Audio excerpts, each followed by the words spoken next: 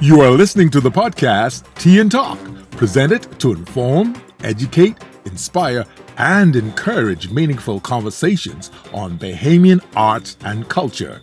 My name is Robert Bain, dancer, teacher, choreographer, and someone who believes in the preservation of all things Bahamian. I am sitting down with persons of like mind to discuss the Bahamian perspective on the arts and the Bahamian way. Now, let's welcome our guest. Hi, I'm Robert Bain, and welcome to Tea and Talk, a podcast geared towards establishing a dialogue on arts and culture in the Bahamas. With this podcast, I want to give the artists a much-needed space to freely express themselves by discussing issues pertinent to cultural development. On this episode of Tea and Talk, I'm going to continue my discussion with Bahamian musician, composer, and cultural icon Fred Ferguson, where we discuss many nuances of our present-day attitude and the lack of interest in what can be a game changer for our country. Gumbe is an interesting choice, and I told you I have a cousin, God rest his soul, Frank Penn. Of course, right. On a cultural perspective, I would like to have his brother come in, Clement, yeah, and we'll talk to him.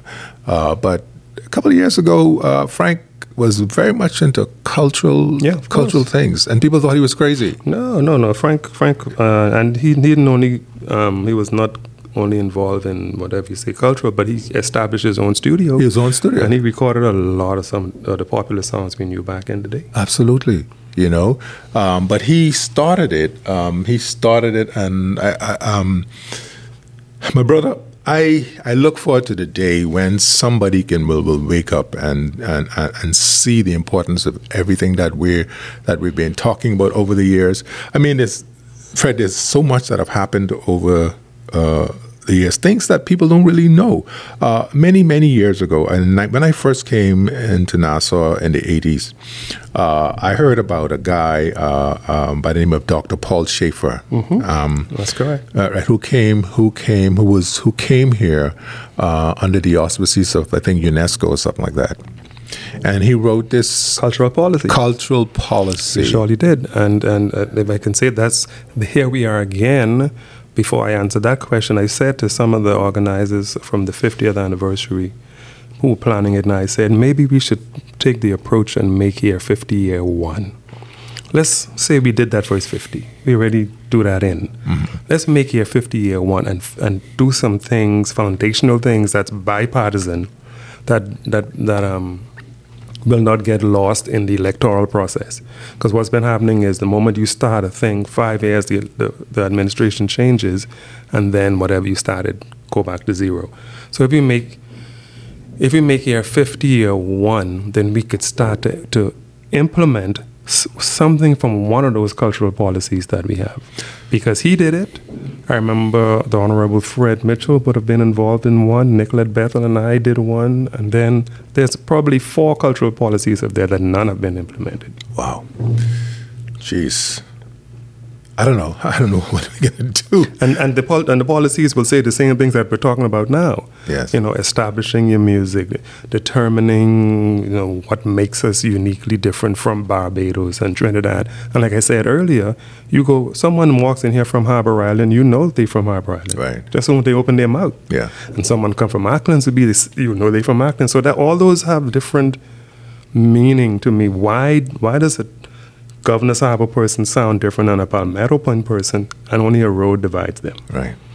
That's culture to me. Culture. And cultural policy, if you determine that there's going to be, like Barbados has their National Cultural Foundation, that'll be a department attached to the Ministry of Culture that's funded to research this stuff. And it's been done before, because I've been sent on research. Ronald Sims and I traveled the entire country.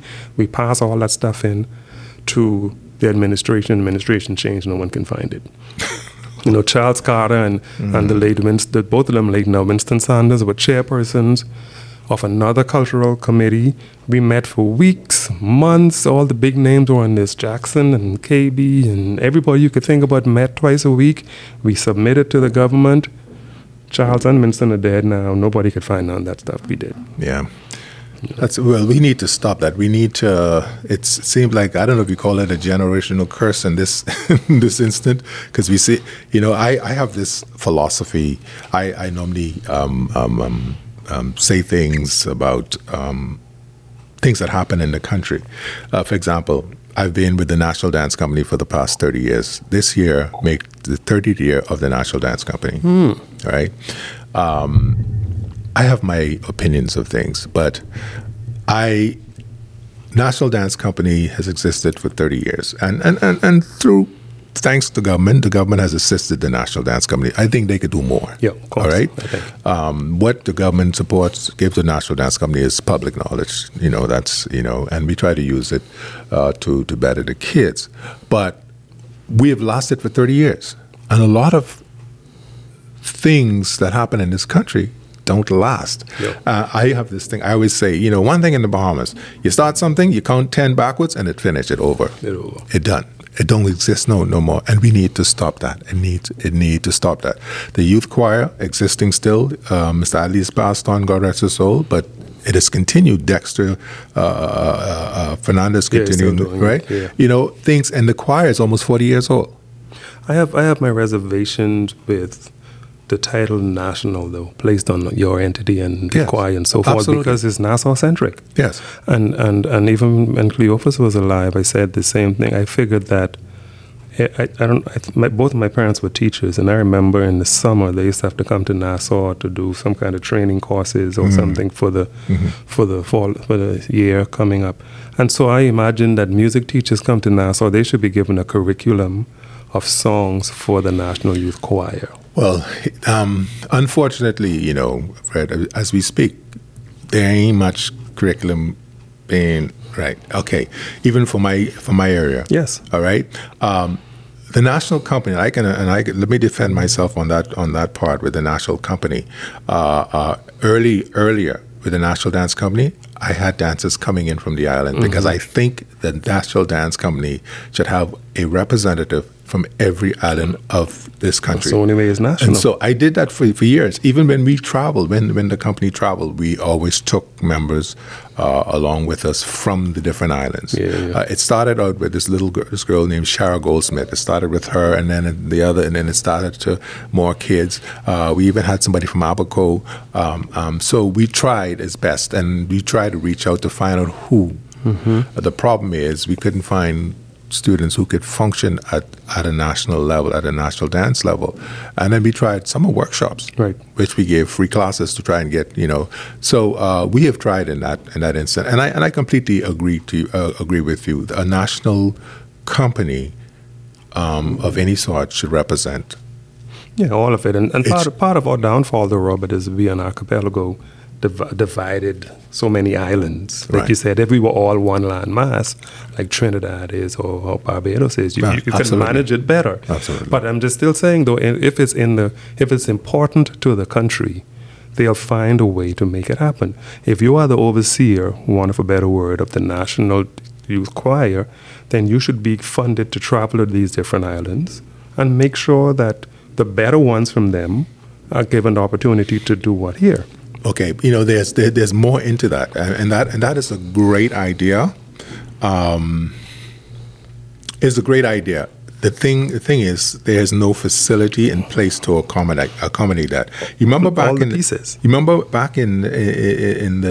60s, 70s, they had the 11+ exams and all this stuff, and if you did really well in Grand Bahama, you can say the scholarship. Right. And you'll come in a Queen's College or how I got to BC. A government high or some other school. My Grammy didn't want me to come to Nassau. So, but they had a structure, and that worked. So if you came to Nassau, you would have stayed at Queen's College Hostel. I did that. Exactly. So we need that sort of infrastructure, and there are lots of pieces. And so I just hope that by doing this program and having a conversation, unimpeded conversation. Yes, sir. I'm sure there's still things that we are just holding back to say for the fact that I can publish this. Yeah, Right? well, we can't say all in one sitting. We got to come back and do more. Come back and we got to do more, right? Yeah. This is, like I say, this is important. We, the artists, us, we need our own space. Yes. And so anybody else that wish to do this, the more the merrier, because it has to get out there. Bahamians need to be educated. It's kind of off-putting when a student don't know who Elo Pinlan is. It just puts a hole in me. You know, and so it tells me that we're not doing our job. Somebody is not doing their job, and so we need to. People need to hear us. And this is a great platform, and this is episode 1, I agree. And so now this is planting the seed for people that come after this. That I'm saying to them, don't be afraid to express what you want to express, because yesterday I was somewhere just walking, coming out of a restaurant, and a guy stopped me. He goes, "Fred Ferguson, right?" I was like, "Yes, sir." He said, "Let me let you know, people are watching and listening. I've heard your music," and I was like kind of flattered by all that. And not music. Yeah. I love the Beethoven thing, man. Yeah, that's exactly the song he was talking about. I love it. I appreciate it. I love it, man. I bought it. Yeah. I got it. And drink a fifth. Drink a fifth. Of Beethoven. Y'all need to go and buy that. Seriously. You get no hangover when you drink that fifth. Listen, Beethoven must be doing it himself. He got in the Junkanoo rush of his life. Junkanoo fifth of Beethoven. So the guy kind of flattered me with that, and it just said to me that we have to talk truth. Continue to speak truth, and people are listening, and the politicians they're a big part of our problem. They act, the moment they become sworn in, they act like they know everything about our profession. All of the ministers of culture in my lifetime really had no connection to what we do. No. Bless their heart. I mean, they've been given ministries, but their more focus has always been someplace else. Yeah. The majority of them, they see culture, the arts, pardon me, they see the arts as Junkanoo. Charlie Maynard was a cowbell shaker, and so was Danny Johnson, and so was Neville Wisdom, The present minister, his calling is sports. So we have never had a person who have their fingernails in the soil, so to speak, to lead that department. And I think that's part of our downfall. Yeah, we need, and I think we need somebody who'll just get up in their underwear and go and say what they have to say and don't care if the public... And just fix it, man. I mean, at least, even if you have to report to the public, if you say these things and they can understand, listen, we're doing the National Arts Festival, we send people around the country every year, and we never know who wins. That's sad. They never tell us who wins, right? So if they don't tell us who wins, and if the new minister comes and says, this is what we're going to do, all winners are going to have scholarships or whatever, and then do it. I'm sure the Bahamian public, the same way the guy said to me yesterday, be listening and watching. They're also watching to see what our government is doing for the arts. Well, I don't know who we need to, I don't know what we're going to do, but we have to continue to push. And so this is my little way of doing it. It just took a lot. I'm not a person that speak like this. You just had enough. And so yeah, I've basically had enough. Yeah, we had enough. And so people need to speak. And I every time somebody comes into this space, I would like for them to speak their heart, because it is important. People need to know their heart, because it's about us. It's about the future. It's about livelihood. Is how we eat, pay our bills. So this people need to know, and if it could affect change, then we need to do it, and we need to have more persons trying to doing the same thing. I think the idea of a podcast is amazing, and Fred, man, it's been like amazing to have you sitting down here. I'm honored that I am the first person here. This is history. You're the first, man. What a sick dread. What a sick dread is correct. But I don't know what else to say, but I hope like we can get together again. Listen, the bottom line is here, bro. If I've not said anything more than this, first off, like I said, I'm honored that I'm here. But when we first started when we first got in this industry, we had white beard. We had black beards. Now we have white beards. Isn't that something? So we've been fighting all the years for the color change. But if I didn't say anything more than I just prove what you're doing. Let's look at technology. We couldn't do this 20 years ago. Absolutely. You know, you don't even have to get a radio show. You just put this on the internet and send it out. That's so, right. I mean, look at the progress we made. But the bottom line is what you're doing is noble, is necessary. And I'm setting the pace that anyone that comes behind me, do not be afraid to say what you got to say. What's the worst could happen? Absolutely. You know, you just make bush tea and eat corn and whatever. You still be able to live. Yeah. But this is our country. And if we don't stand up for it, you know, I just wish if the government or the administration, we keep confusing government and administration. Our government is determined by our constitution. Right. The administration's affected and make changes to that. So if the administrations will determine what it is that they really want us to be as Bahamians, and then we'll do it. If they say we're not going to be Rake and Scrape or Gombe is not going to be our music, say that. And just write it down and let's do what we can do. We can name the music Boogaloo, fine. This is what Boogaloo is. But you can't leave the boundaries continually elastic. Right. Yeah. And then, you know, that leaves room for argument. That's why every year after Junkanoo, you hear they rob us because the rules really don't apply all the way across. Right. So if the fact that I'm here on this first one, the main thing I'm saying to those following and those listening, do not be afraid to speak your truth. That is the only way you're going to get someone to believe that you believe what you're talking about, and in some small way it will affect some change. Absolutely. Man, Fred, hey, that's well said. Appreciate you, my brother. I appreciate you. But just one question. I think somebody asked this question at the end of a show they used to do. I think it was Keith Wisdom. He always asked the question to you, what is Bahamian? Bahamian... I did an interview with a Dutch radio station, and the guy asked me, you know, how I'd like to, if I have to leave this plane or die now, how I'd like to go. And we were sitting on the beach, and I said I wanted like 2 big bungy gals, one on each thigh, and sky juice in one hand, you know, or whatever. So I ain't saying that in this podcast, but Bahamian to me is more than just being born here. Being Bahamian is, my soul is connected to this geographical location. Everything about me is because I was born here, but it's not only because I was born here. Right.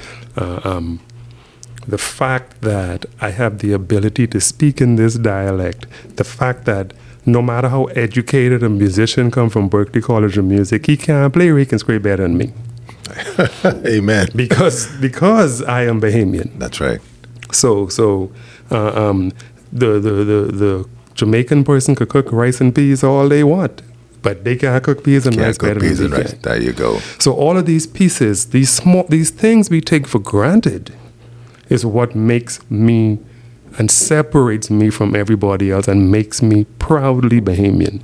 And when I dead, I want them fry me into particles and sprinkle me over accolades. There you go, brother. But before that, then I want a big bungy gal on the left eye and a big bungy gal on the right. I got you, man. Boy, this has been amazing, man. I am so encouraged right now, man. You're doing a good thing, brother. You're doing a good thing. Thank you for the encouragement. And I appreciate the bush tea too, the fever grass tea. Next time we'll talk about, the benefits of all the fever grass tea. Yeah, my brother. Man, this has been amazing. Let's do it. Let's keep doing it. Thank you, Fred. You got it. Appreciate it. The views and opinion expressed in this podcast are those of the hosts and guests and do not necessarily reflect the views or positions of any entity or organizations.